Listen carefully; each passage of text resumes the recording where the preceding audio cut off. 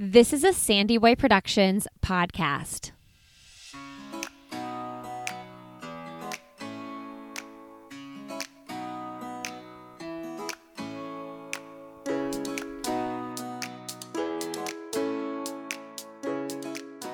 Hey everybody, welcome to Why is Everyone Yelling with Lindsay Hein. I'm your host, Lindsay, and I'm so grateful that you're here today. This is a podcast for parents or anybody helping raise kids. My hope is that these episodes will help you feel a little bit less alone and give you a little bit of encouragement in your life with kids. I am the mom of 4 myself, and I host the podcast I'll Have Another with Lindsay Hein, as well as co-host the Illuminate podcast. So this is my 3rd show, and I'm so excited to bring it to you. Today you're listening to episode 12, and I'm talking with Bryce Reddy. Bryce is a licensed mental health counselor. She specializes in maternal mental health, and we jump right into some really important conversations around how to control your reactions to your kids when they make you mad, anger in motherhood, something that we all struggle with, and ways to pinpoint what our triggers are so that we know when to step back and take a deep breath and reevaluate the situation at hand. Bryce has an e-course, so a mini course over on Instagram that is a toolkit for moms who are trying to understand their temper a little bit better. Lots of great information. Make sure you check that out. Mombrain.therapist is where you'll find her. All right, and if you are enjoying this podcast at all, if you could please consider leaving us a rating and review, that would be a huge help in new listeners finding us. This is a brand new show for me, and I'm working hard to make sure as many moms and dads and caregivers know about this podcast. For iTunes specifically, all you have to do is go search for the podcast, click on the podcast, and scroll all the way down to the bottom, and you'll find a place to leave a review. Thank you so much to everybody who has already done so. I greatly appreciate you. Okay, friends, I hope you get a lot out of this conversation. I know I did. Enjoy my conversation with Bryce Reddy. Well, today on Why is Everyone Yelling, we have Bryce Reddy on the show. Welcome to the podcast, Bryce. Oh, thank you. Thank you so much for having me. Really excited to have you join us today. And man, we're going to talk about something that I think a lot of moms and dads struggle with in the world. We're going to be talking about a little bit of anger in motherhood today. Can we get started, though, with just hearing a little bit about how you got into the business of therapy and working with mothers and children? Sure. So I'm a licensed mental health counselor, and I specialize in maternal mental health. But I've been a therapist for a little over a decade. So I've done a whole bunch of things prior to this. So I worked in addiction, and I worked with families and foster care and the juvenile justice system. So I've done a little bit of everything. But when I became a mom, I had a super rocky entrance, and that really inspired me to want to focus my work on motherhood, because I feel like, as mothers, we have so much to offer our kids and kind of how the rest of their lives go in this short period of time. And it's not an easy adjustment. So to make it as smooth as possible, I was really motivated to kind of meet mothers where they were in this early motherhood time period and just help them out a little bit and help me out in the process as well. Yeah, that's interesting when you mentioned the short amount of time that we have them, because when you first become a mom, I think that so many parents can relate to this, those like endless hours in the middle of the night where you just feel like time is frozen and nobody else is awake but you. And it's oftentimes such a lonely feeling, and you do feel like, am I ever going to be out of this moment? And at the same time, you're cherishing it and you want it to be frozen, but it seems never ending. So, as my kids get older, my oldest is 8, I very, very much am feeling that, oh my gosh, we're at 8 years old, like we're almost halfway there. It's crazy. It is. It's so crazy. And I, in all honesty, I don't think I ever had that, like, I want to freeze my moment in time with my oldest. My son was born and he was premature and he screamed literally 24 hours a day. It felt like the first year of his life. And I remember during that time thinking, I can't wait for him to be 6. And for some reason, 6 felt like this magical age to me where things would just get like easier and better. And I really wanted him to be 6. And now he is 6. And I'm like, oh my God, he's getting so big, just like you said. And it's amazing that kind of transition that happens, that, it can feel like time is so still when he was screaming 24 hours a day. And now he's just like the coolest dude at 6. And I'm like, oh no, stay this size. And I just love you this way. And it's really just so many conflicting emotions throughout motherhood. Yeah, I look back to the different experiences I have with each of my babies. I have 4. And the first one, everybody always asks this question when you have multiple kids, like, what was harder, the transition from 0 to 1, 1 to 2, 2 to 3, 3 to 4, whatever.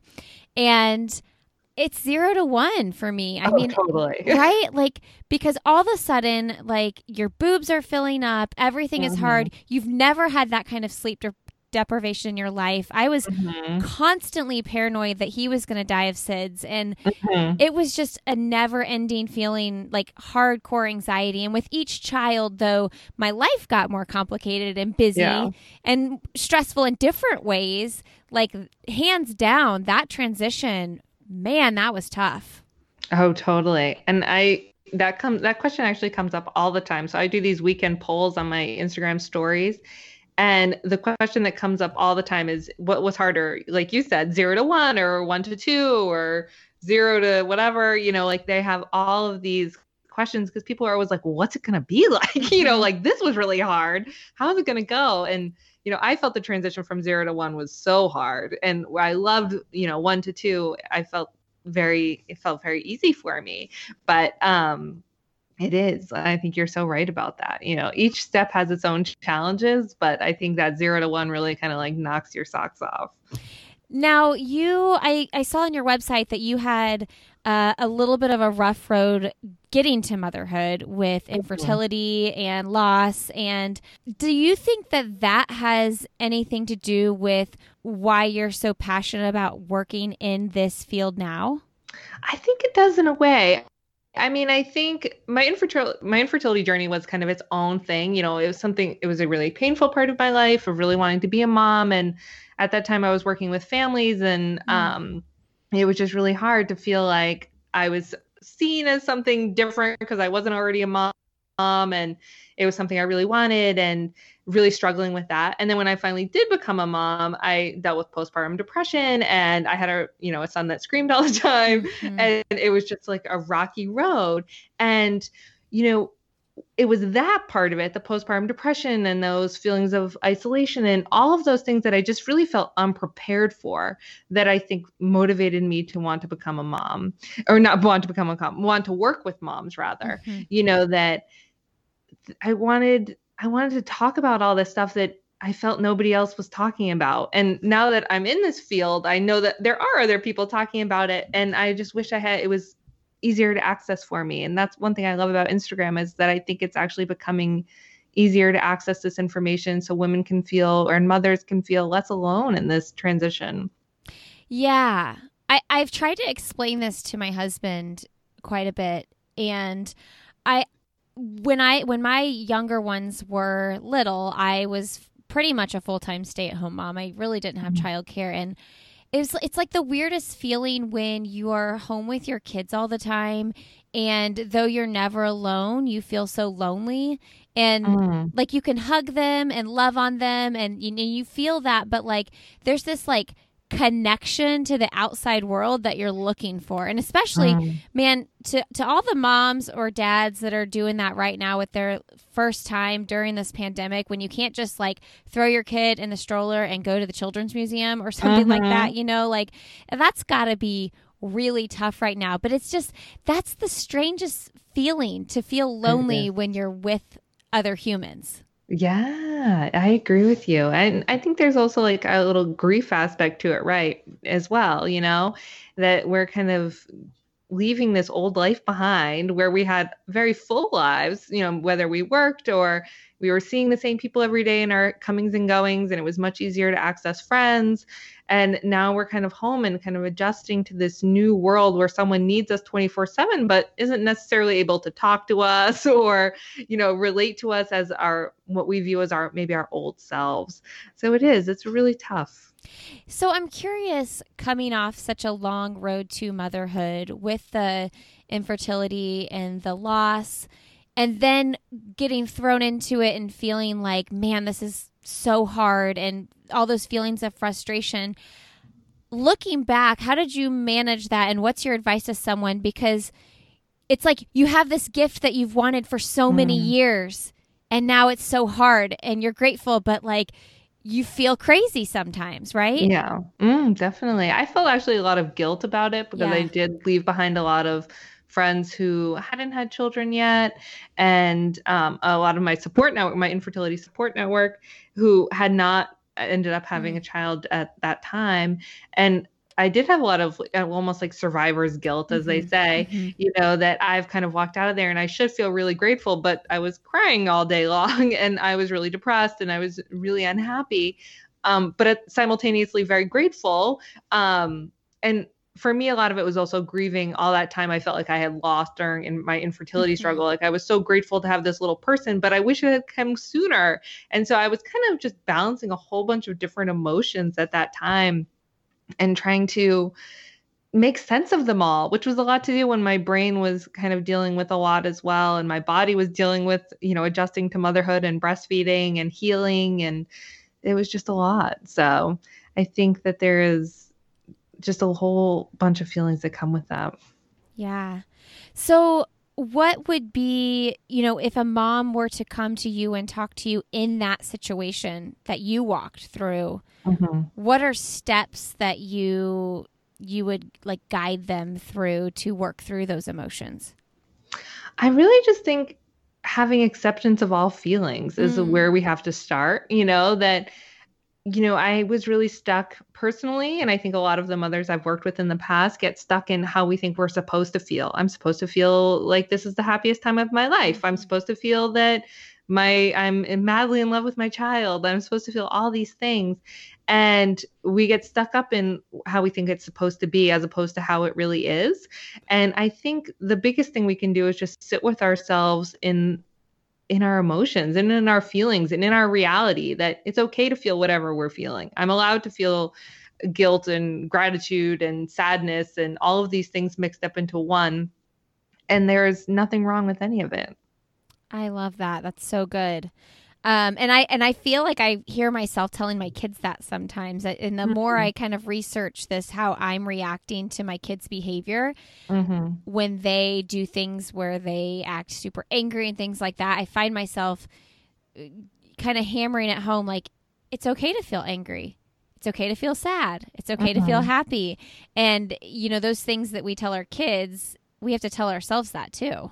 Right. Yeah, exactly. And it's so much easier to tell our kids, isn't it? I mean, I know like it's in my own little world, right, with my two kids and who are both big feelers. They both are very like loud in how they express their emotions, which is something I love about them. But it also can be really hard when like tensions are running high and you have someone screaming. So it's very easy to tell them that. And it's, I think, helpful for us to be able to be that parent for ourselves as well and remind ourselves of those things when we feel ourselves getting fired up. Okay, so this is an obvious question, but how did you come up with Mom Brain Therapist? I don't even know how I came up with it, actually. I had other handles before this, actually. I think I had two other handles. So my account on Instagram started as a miscarriage account, actually. And then it evolved into more of a maternal mental health piece because that's what I was happier talking about. And so I really just, I think our mom brain gets a lot of flack sometimes. People think, oh, I have mom brain, I can't remember anything. But our mom brains are actually really powerful things. They're super resilient and they're super resourceful and they're always changing and growing and, supporting all these other people. And so I wanted to, mom brain felt really strong to me and I wanted to kind of take away that other aspect of it or not focus as much on that kind of lackadaisical aspect that I think it gets used for, and focus on the strengths. I love So that. that's why I just combine it with the therapist piece. Yeah, I love that. Now, you used to work in a clinical setting in an office. Now, do you do all your work at home online? I do, yeah. So I used to have private practice, and I worked in agencies for years, which is like kind of what therapists do. We all have, it seems like so many therapists have like 10 jobs too. So we're all doing a billion different things because we're often contractors. And now I work completely online. I have worked with people, parents, mothers, especially on their tempers through a mini course I have through Instagram. And I also do coaching for parenting helpers and parenting experts who are trying to transition onto the Instagram space. So I do a little bit of everything. And I think it's just amazing that going from, I used to see 40 clients a week in my offices. And now the idea that I get to talk to like thousands of people every time I post or through my stories and through my DMs and help people in this really different and unique way has just been this amazing shift for me professionally. That's so cool. Okay, let's talk about the temper thing. I'm super intrigued by this. I've been really working on the anger management and temper. Probably, I would say I've been really focusing on it the last three years or something like that. Mm-hmm. First of all, what's the course? What all does it consist of? It's just a mini course. So it's really just the basics of understanding your temper, understanding your triggers, and like learning a new strategy for moving through those moments when you find out that you're a little fired up. And then the final module is about repairing with our kids, because we are always going to lose our temper with our kids. The goal is not perfection and saying like, I'm going to be this zened out mom 24 hours a day, like just handling it all with like grace and ease, because we're not robots. We're human beings, right? I'm going to get overtired. I'm going to be hungry. I'm going to have a bad day. And every once in a while, I'm going to like freak out on my kids. And I say that as a therapist who is like, people are like, oh, you probably never yell at your kids. I'm like, well, actually, I'm a human being, even just this morning, I was frustrated, with my kids trying to get out of the house. And I think, a lot of people can relate to that. So, I think that is the goal, progress, not perfection when we're talking about our tempers. For sure. Okay, so let's talk about what these triggers are. I know for me, a huge temper trigger, and I know this is other people have this issue too. I mean, when my kids throw the pillow cushions and the couch cushions off the couch, it is like this so out of control madness that I feel, because I feel like I am putting those dang pillows back on the couch 900 times a day. And it's such a silly thing, but it drives me bonkers.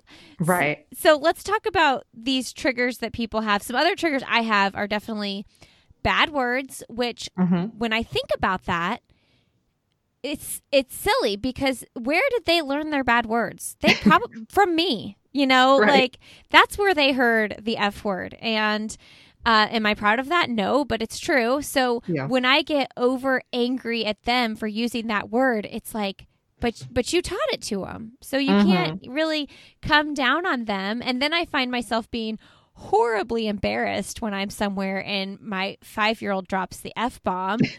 And I think, oh my gosh, these parents are probably thinking she better put him in his place. But I know that like that totally came from me. So me putting him in his place doesn't really make sense. So, right. In that way, in an angry way. So yeah, let's just talk about triggers and ways to work through them. Okay, definitely. So triggers can be just about anything. And I think that, like you mentioned, like throwing the couch cushions on the floor, like that's something that is definitely unique to you, right? But probably a bunch of other people or parents listening to this are like, oh yeah, that would totally get me. And it might not be something that bothers me at all, right? Like it's not even on my radar. So all of our temper triggers are things that are unique to us, but universal in a way, right? And so when I work with parents on their temper, I actually give them this huge list to go over, because it can be so eye-opening to recognize the vast possibilities of what triggers are. And the best thing we can do, I think, is to just be observers of ourselves, which is what I hear when you were talking about the F-bomb story, right? Mhm. Like to notice the things that we're finding ourselves being super reactive to and get curious about them. So like for me, I was talking about this morning, I get super impatient when my youngest doesn't want to wear a coat or her rain gear to preschool. And I feel like every single day I'm dropping her off like in leggings and a long sleeve shirt because that's what she wants to wear. And everyone else has like, foul weather gear on. So, And then you're wondering if all the other parents are like, why doesn't she have a coat on her kid? Right. So, and it's ironic because, my daughter is like super speaks her mind and she's super independent thinker. And that's actually like one of my favorite traits about her, but not at 8 o'clock in the morning when I'm like, please get your coat on. We have to go. Right. So like you, if I get curious about that, I might hear that inner voice inside of me telling me that she should be listening to me. Why isn't she paying attention to me? Why doesn't she care what I'm telling her what to do? Or all the other kids show up with their rain gear on. What will people think of me? Right? Will the teachers think I'm a bad mom? Will the other parents be like, oh, there's Bryce again with her kid in like, leggings and it's 20 degrees out. So in the end, it's less about her and it's more about all of these stories and expectations that are in my head and firing me up. Right. And if I can show some like curiosity and awareness of those stories that are in my head about it, it kind of takes the edge off a little bit, right? And helps me calm down those buttons that are being fired up. So when trying to figure out these temper triggers, we can like get curious about the story beneath the surface, what's really happening, and figure out what this trigger is trying to teach us. And then what do we do with that? So like say the F-bomb thing. Is it trying to teach me that I need to watch my mouth? Right. Yeah. So I think we can like just respond to it in a different way. So maybe it's like just trying to say, why is this bothering me so much? Is it bothering me because like he says that word, or is it bothering me because I think other people are going to know I swear, right? Like what's the real feeling behind it? Is that it's embarrassment? Like you said, embarrassment was something you used before. And really what we can do about that? How do we really want to respond to it? Do we want to just say, I really just, that's an adult word. That's not a kid word. I need you to not use that word, and just being able, like reminding him in a calm way, that's your expectation is that he's not going to use that word. Right. And making it less about kind of your feelings that are coming through, right? That embarrassment, and saying like, how can I proactively respond to this in a way that feels good? Yeah. Another thing here at our house that I've been hearing out of two of my kids is I hate you. And that really triggers me because that I'm certain they haven't heard from me. And it just makes me really sad. So, but then when you act with anger from hearing angry words, it's like, okay, like how do I balance that? Because I just think, oh my gosh, I try so hard to create this like happy, loving, fun home. And then to hear angry kids saying things like, I hate you, it just like, man, that pulls me down hard. Right. Definitely. Yeah. I've had, my oldest has kind of gotten into that phase at that, that age range, right? Yeah. So they have that kind of, and, they know that there's a lot of power in that word, right? So maybe they're feeling a little powerless. They're feeling just really angry with you. And then they're like, I'm going to hurt you right now. And I know these words that are going to do that. And kids are smart, right? They've had all these years, my oldest is 6, like you said, your oldest is 8, and they've had 8 years or 6 years to get to know all of our buttons and how to push them. And for whatever else is going on for them right now too, they're obviously not in a good place when they're using that kind of saying those kind of things, that they need some help as well.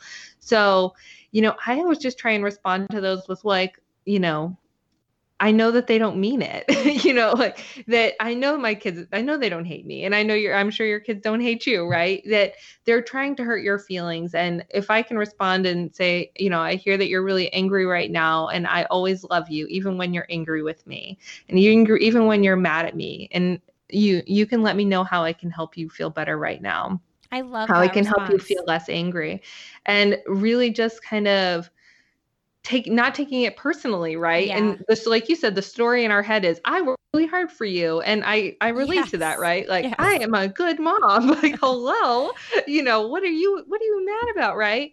But turning it, that's about us, and kind of taking that in, saying, I hear that. They're allowed to be angry with me, right? They're trying to hurt my feelings because of something, whoever knows what that is, and reflecting it back to them and saying, diffusing the situation with, like, I hear you. I hear that you're really angry with me, and I always love you. And, let me help you. How can I help you? And sometimes they're going to like stomp their feet and run away. But, that's what the kind of language we want to allow there is acceptance of that anger and allowing it. I love that response. And I also, it's making me think of the idea that it's not that I want to be a pushover mom and let my kids just run rampant and say all these awful things, but I think a lot of times as parents, we have these expectations of our kids that they should have adult emotions and they have kid emotions, right? Yes. Mm-hmm.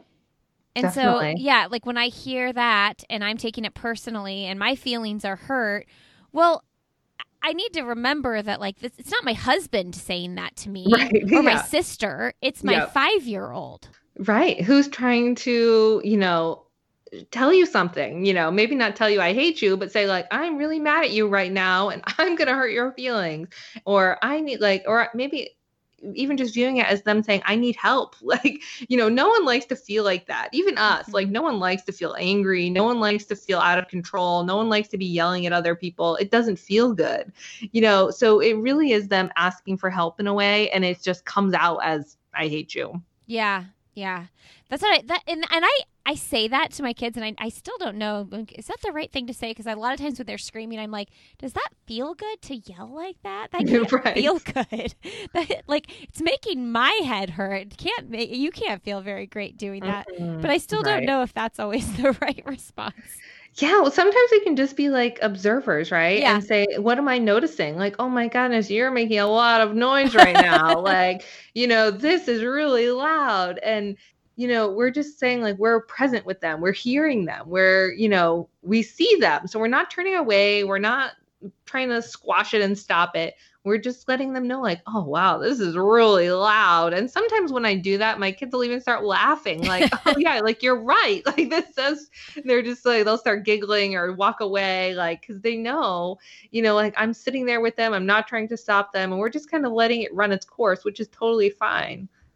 Yeah. Another thing I noticed, too, is that when I'm distracted or when I want to get something done or I'm doing something else, I'm engaged in something else, that's really when my frustration gets really, really bad with the bad behavior and things like that, because I'm like, oh, I just want to get this done. But I know that I need to stop what I'm doing and just be physically and emotionally present and like put my things aside. And I know that especially in 2020 with people having kids home a lot, with, virtual learning and, for a while there, some daycares were shut down. Like, that has been an extreme challenge in this year. And for parents that are like work from home, stay at home parents, like, that's a hard balance to kind of strike. Oh yeah. I mean, I don't even know if you can have balance, right? I mean, It's just insane. It's just chaos, right? Trying to accomplish so many things. And, my husband and I have been working from home like everyone else for probably the most part for the last like 10 months. And it's been such an adjustment. So luckily our kids are in-person learning at this time, and it's been a lot easier than it was at the end of last school year. But it's really overwhelming. And like you said, we're that big trigger of being interrupted or doing a bunch of different things at once, and then having our kids be like, can you open this box for me, or can you change the channel, or can you whatever, like it can be such a trigger to have that interruption. I know, right before this interview, my 8-year-old was just asking me how to spell a word. And I was like, wait, don't be annoyed about that. He's trying to log on to an assignment on his virtual learning, and he needs to know how to spell a word. Yeah, exactly. Right. And I think I love how you said that before, is like, when you said I need to give them my attention and, my presence. And, so much of parenthood is multitasking, right? We're kind of doing a billion different things at once. And even like last night, I think I was like trying to make dinner and I was setting my daughter up with like a coloring activity. And I was waiting on hold with like a chat thing for something I had ordered. And so my son came in, he was like, I need a cookie. I was like, oh my God, I was like ready to lose it. And it really brought me back to this idea that I recommend to parents called single tasking. When we're going to feel our tempers flare when we're trying to do too many things at once. So when you do feel that agitation rising, I always like say, like, take a bird's eye view of what you're doing right now. Look at how many different things you're doing, right?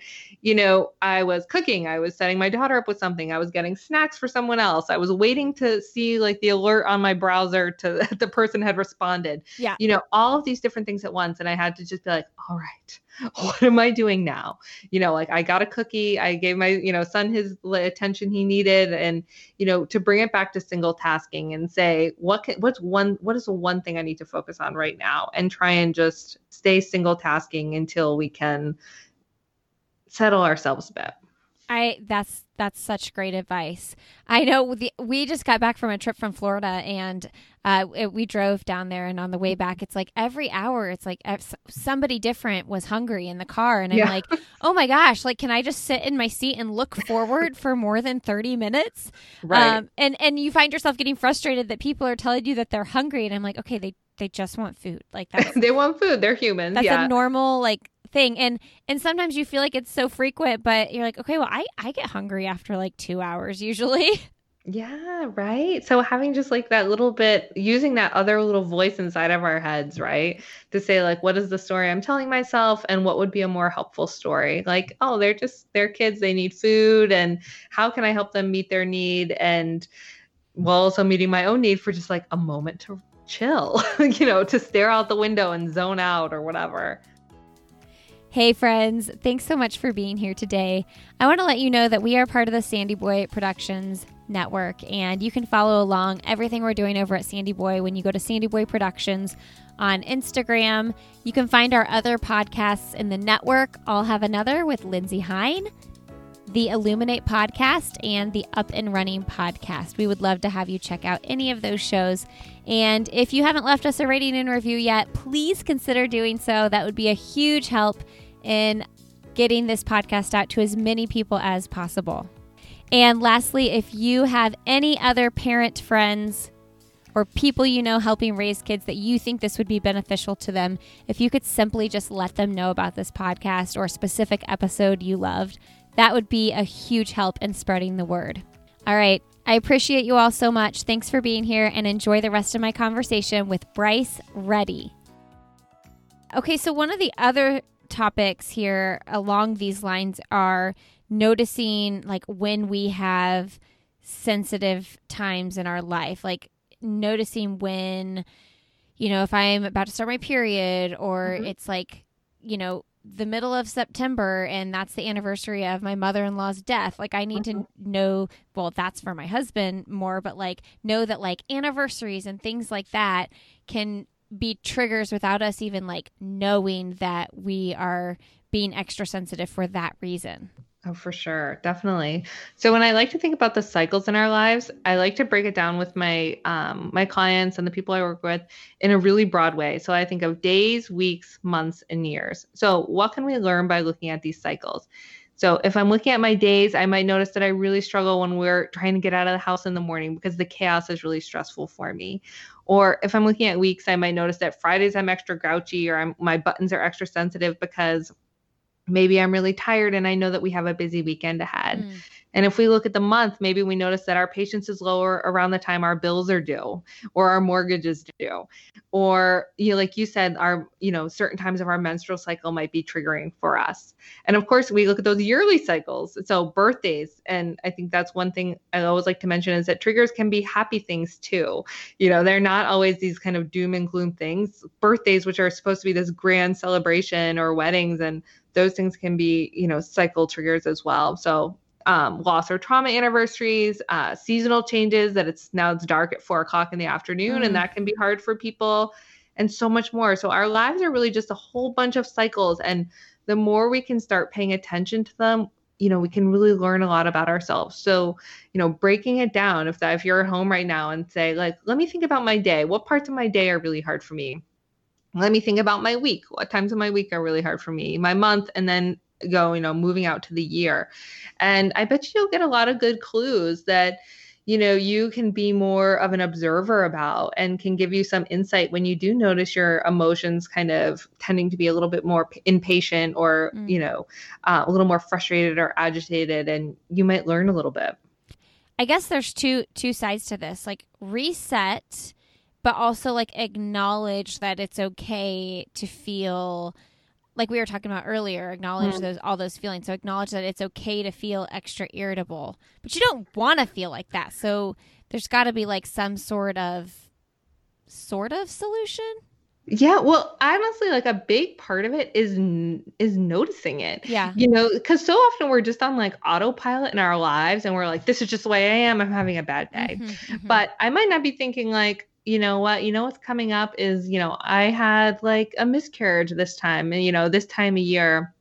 And our bodies have a great way of remembering these things, that they remember these old memories of, what the weather was like, or, what was happening in the world around us during that time. And maybe it's like, dealing with that old grief, right, is kind of coming back again. So it's really a lot about is compassion, and being able to say, like, you know what, like, this is a hard time of year for me. I need to maybe take a little bit better care of myself, or I need to really like make sure I'm getting a lot of sleep, or I need to make sure that I'm getting out for a walk each day before it's dark at 4 o'clock, or I buy myself a headlamp so I can walk at night, so the more we can acknowledge and anticipate some of these kind of harder times that we have, the more we can kind of structure in either self-care opportunities, or opportunities to just like offer ourselves a little bit more compassion for these fluctuations that we're going to experience.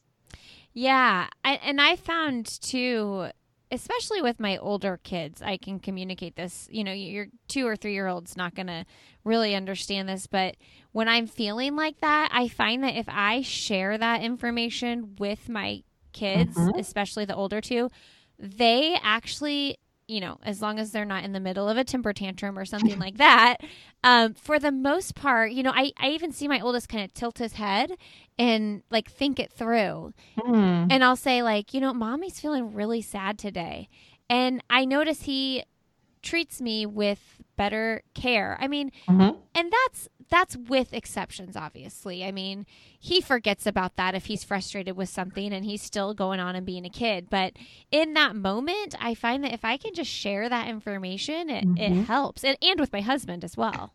Right. Yeah. And there's a lot of power in speaking that, right? Just for ourselves.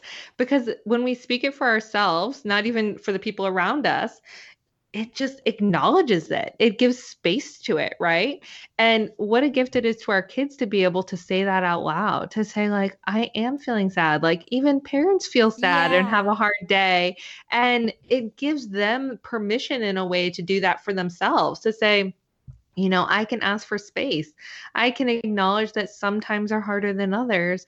And, that is something they'll take with them the rest of their lives, because that is modeling for them how to move through life and how to handle and live with our emotions, live with our feelings.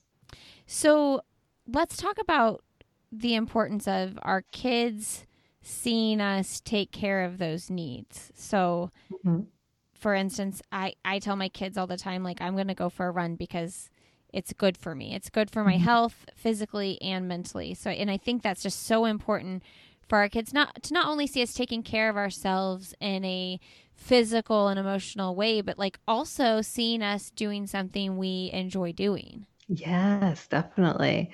So, like that example you just gave, our kids are always watching us. So when I work with moms, I often ask how they saw their own mothers or their other primary caretaker taking care of themselves. Did they put everyone else before them? Did they have hobbies that they enjoyed? Did they go to the doctor when they needed to? And quite often their answers are all pretty similar, that they didn't see these things. And as a result, they have some feelings about doing them for themselves. There's some of that guilt. There's some of that I'm a mom now. That's not what we do. That sort of those stories again that are kind of filling our head. So if we want to change these patterns, we have to be really intentional about what we want our kids to see. So if they see us investing in our health, in our hobbies, or anything else for ourselves, we're giving them permission in that way to take care of themselves too, both now and in the future, right? So even just modeling for my kids to say like, mommy had a really long day. I'm going to go take, our dog Sherman. I'm going to go take Sherman for a walk and I'm going to go by myself. Even though people want to go with me, I need to go by myself. And, the best part about that is that, even my kids today will say like, I need some time by myself. Like I need you to take, my youngest is named Elliot. My son will be like, I need you to take Elliot downstairs. Like, I need some alone time. And I love that he does that, even though, like it doesn't always come out like that. But I hear him telling me, like he needs his space. And he's like a pretty introverted little guy. And it's a pretty wonderful thing, I think, to know that at 6 years old and to feel that you're allowed to do that. To say, I need a break, give me a break, right? And I think a lot of that comes from, them seeing us as parents saying the same thing. So being mindful of what we're showing our kids. And I love that you said, like, I want to go for a run because like this helps me feel good. It helps my health. And they'll remember that the rest of their lives. So when they want to take permission or take space to take care of their own lives and bodies. One of the other things I saw on your Instagram, I kind of was like doing a scroll through this morning, and one of the things I saw that I loved so much was we always have the opportunity to start over and try again. And what I love about that, well, first of all, so when I was thinking of a name for this podcast, I loved the name A New Day. Because I say that to my kids all the time, like when they're feeling frustrated, I'm like, hey, look. Tomorrow's a new day. Like everything's going to reset. It's a new day. Some people talked me out of it because they were like, that kind of sounds like you're in recovery or that you're like some hippie and you're like, it's like all zen. They're like, I don't relate it to parenting. So we went with why is everyone yelling? I love it. But let's talk about that just a little bit, that reset mindset. Yeah. So I think that I like to just, I feel like I always use the word permission, but that's what it is kind of. So, really giving ourselves permission to start over, to notice that things are on a trajectory that we don't want to continue and giving a chance to start over, to make a new plan, and this is something I do with my kids all the time.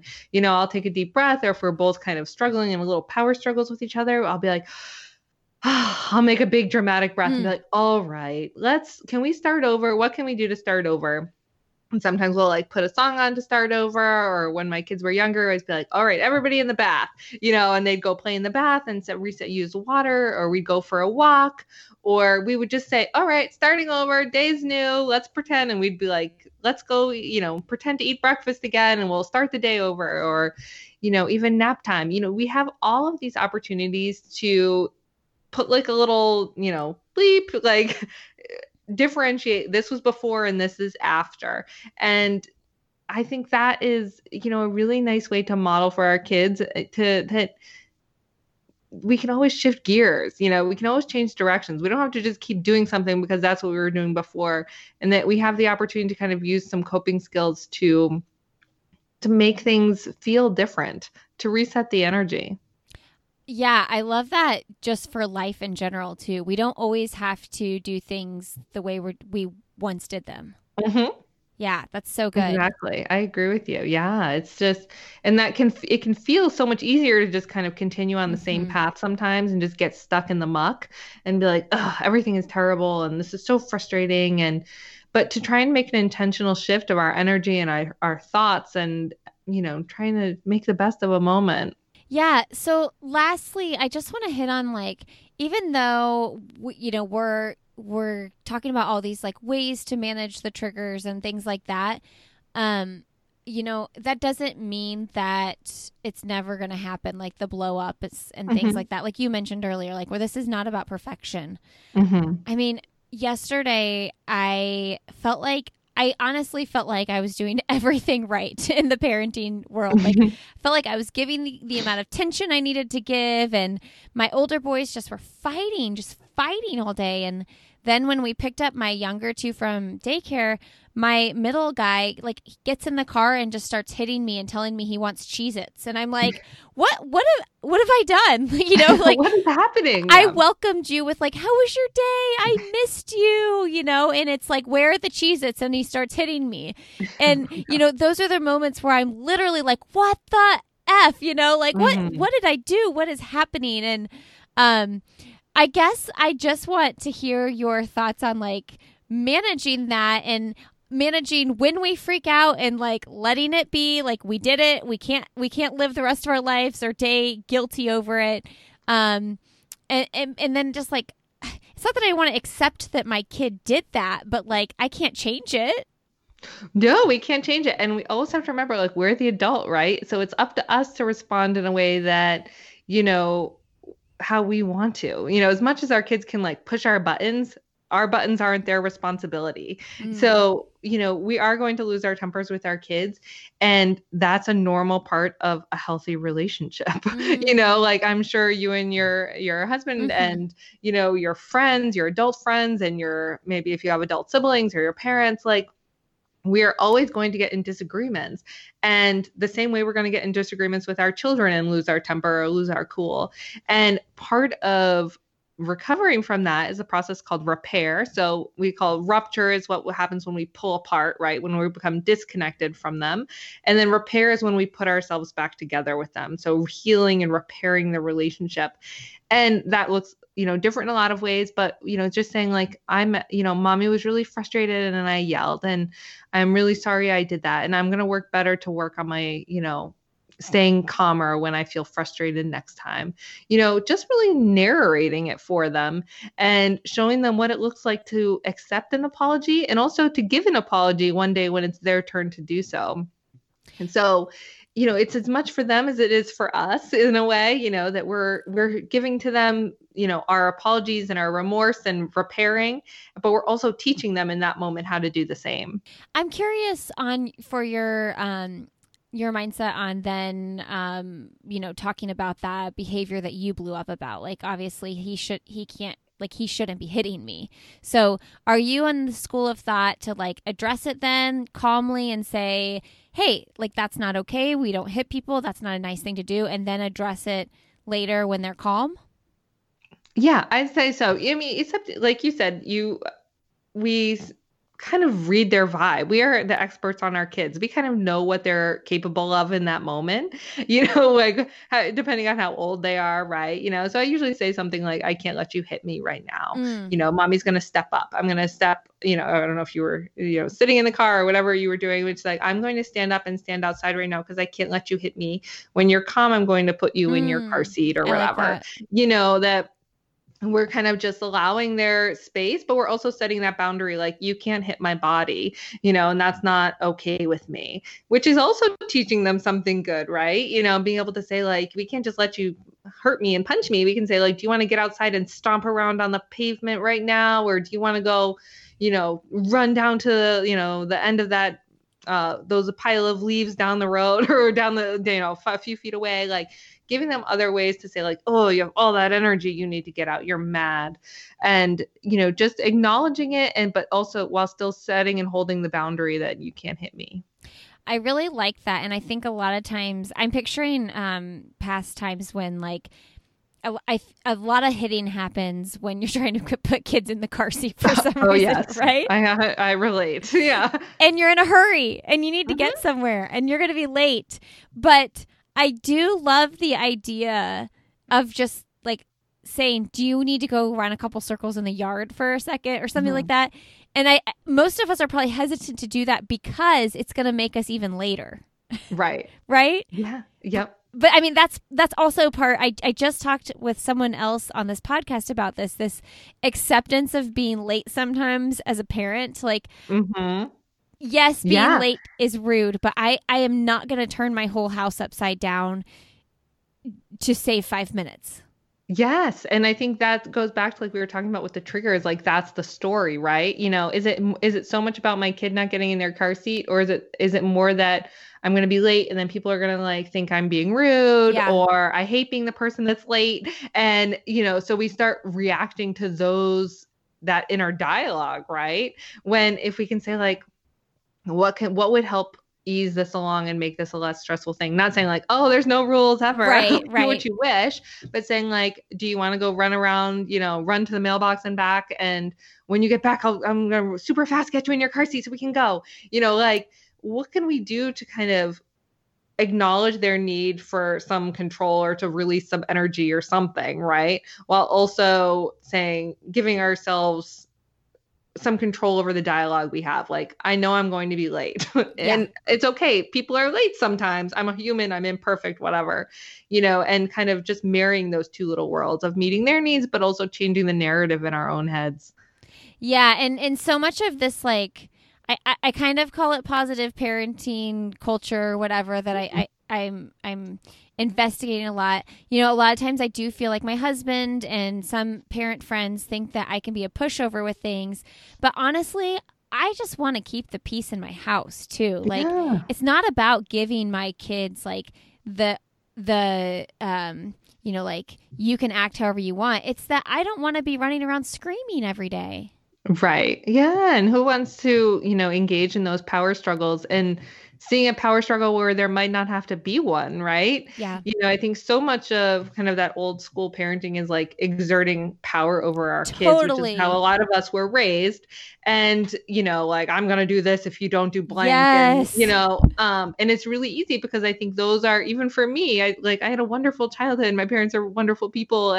But the world was different back then. Like, parenting was different back then, and we've changed and evolved and grown in different ways. And, I can hear those thoughts in my own head, even though I don't necessarily want to use them, Right. and saying like, oh, like, I'm going to take this away if you don't do this right now. And Yes. I initiate those power struggles sometimes, and I really have to like dial it back that, my kids don't want to, have a power struggle with me as much as I don't want to have a power struggle with them. What's a way we can work together to reach the same goal?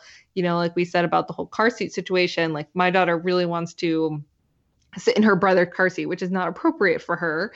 And so sometimes she's like, I'm like, all right, I'm going to go run back into the house. You sit in your brother's car seat until I get back, and like, and then when I get back, she like runs over to get in her car seat, like, so we try and just like find just different ways to make things as, I don't want to say easy as possible, but just like acknowledging their wants and their needs for power and control and, independence, and also acknowledging our need that we have to leave. Yeah. Like we have to go. Yeah. So like what's a way we can do that in a way that feels good and just helps everyone get done what we need to get done. I love that. I'm trying so hard to walk away from like, if you don't do this, I'm Oh taking. yeah, me too. Oh, it's Yeah. like, because it's so natural too. It just flows out of your mouth, like, and so many parents, and we don't do this, but so many parents do the like, you're not getting Christmas presents or something like Right. that, and I'm like, but really, like, you're gonna give them the Christmas You're presents. still gonna give him Christmas. I know. And it's, like we said, we've all heard that. Whether we heard it in school, we heard it from our parents, we heard it from our neighbors. Like, that was how the parent-child or the adult-child relationship always has been Yeah. in the past. And so that's how we grew up. That's what our brains are used to. That's what adults say, right? And it takes a lot of effort to kind of to change that in action. It takes a lot of intention to say, I don't want to use that word, or I don't want to use that, way of doing it. Yeah, it's like thinking of intentional consequences, but aren't things that you're not actually gonna follow through with. Mm-hmm. Yeah. Exactly. Okay. Well, Bryce, this has been just wonderful. What we're gonna wrap up with a couple questions I ask all my guests. What is something professionally or personally that you'd like to do still that you haven't done? Oh, I would really just like to take my whole family on a big vacation. That's my big thing right now, only because I think we're all feeling a real need for change of scenery and something fun. But I'd love, my siblings both live far away from me, and I'd love for everyone just to kind of get together at some point and see each other in a very relaxed setting. So maybe by the beach or something like that. Oh, I love that with the whole family, like not just Yeah. your immediate family. Yeah, the whole big family. Yeah. We did a trip like that with my brother or my husband's family and my 3 sisters-in-laws and his dad. And it was probably, I'm like, that was 2 years ago. And I'm like, that memory and we had a 3-month-old and then like almost a 2-year-old, a 3.5-year-old and a 5-year-old. So we were like in it hard. Yeah. But I'm so deep, yeah. I mean, I think that's probably the deepest I've ever been in it. Right. And I am so grateful for that trip. It was, it's hard to travel with little ones, but yeah, with your 3 and 6, that's probably a really nice spot. But like, I'm so grateful we did it, Yeah, definitely. That's really nice. Yeah. Yeah. And the older they get, the more fun traveling. It's just going to get more fun. Definitely. I know. And that's, I think, the whole rough spot with the whole pandemic, right? Is that Yeah. our 3-year-old now is in this like Like great you're not in place. diapers anymore. Yeah, exactly. We're like, oh, like she's about to turn 3. We had like these trips planned, and then we're like, oh wait, there's a global pandemic, so it's not so easy. So I know. That's what they say. Like, as soon as everybody's out of diapers, no bottles, nothing like that. You don't have to worry about that stuff. Then traveling gets a lot more fun. Well, it'll happen. 2021. Exactly. Hopefully. I know. Fingers crossed. What is the best, most recent book you've read? Oh, so I read this book a while ago, but I read it again recently. It's called The Bright Hour. So it's a little sad. It's actually a memoir of a young mother, and she's she's actually dying and simultaneously living with breast cancer. And it really just gave me such a perspective shift about how I move through my life and, the concept of gratitude and, just being where I'm at. And I read it a while ago, and I've read it, like I said, I've read it a few times since, but I think of it all the time. There's so many different like great images from the book that she gives, and it just changed me in some way. And I recommend it all the time. So it's called The Bright Hour by Nina Riggs. Okay. And do you have any book recommendations for kids that you like to recommend? Oh, I do. I have 2 favorites. So my first one's called Giraffes Can't Dance, which I think is a pretty popular one. And I'm pretty sure I have it memorized at this point.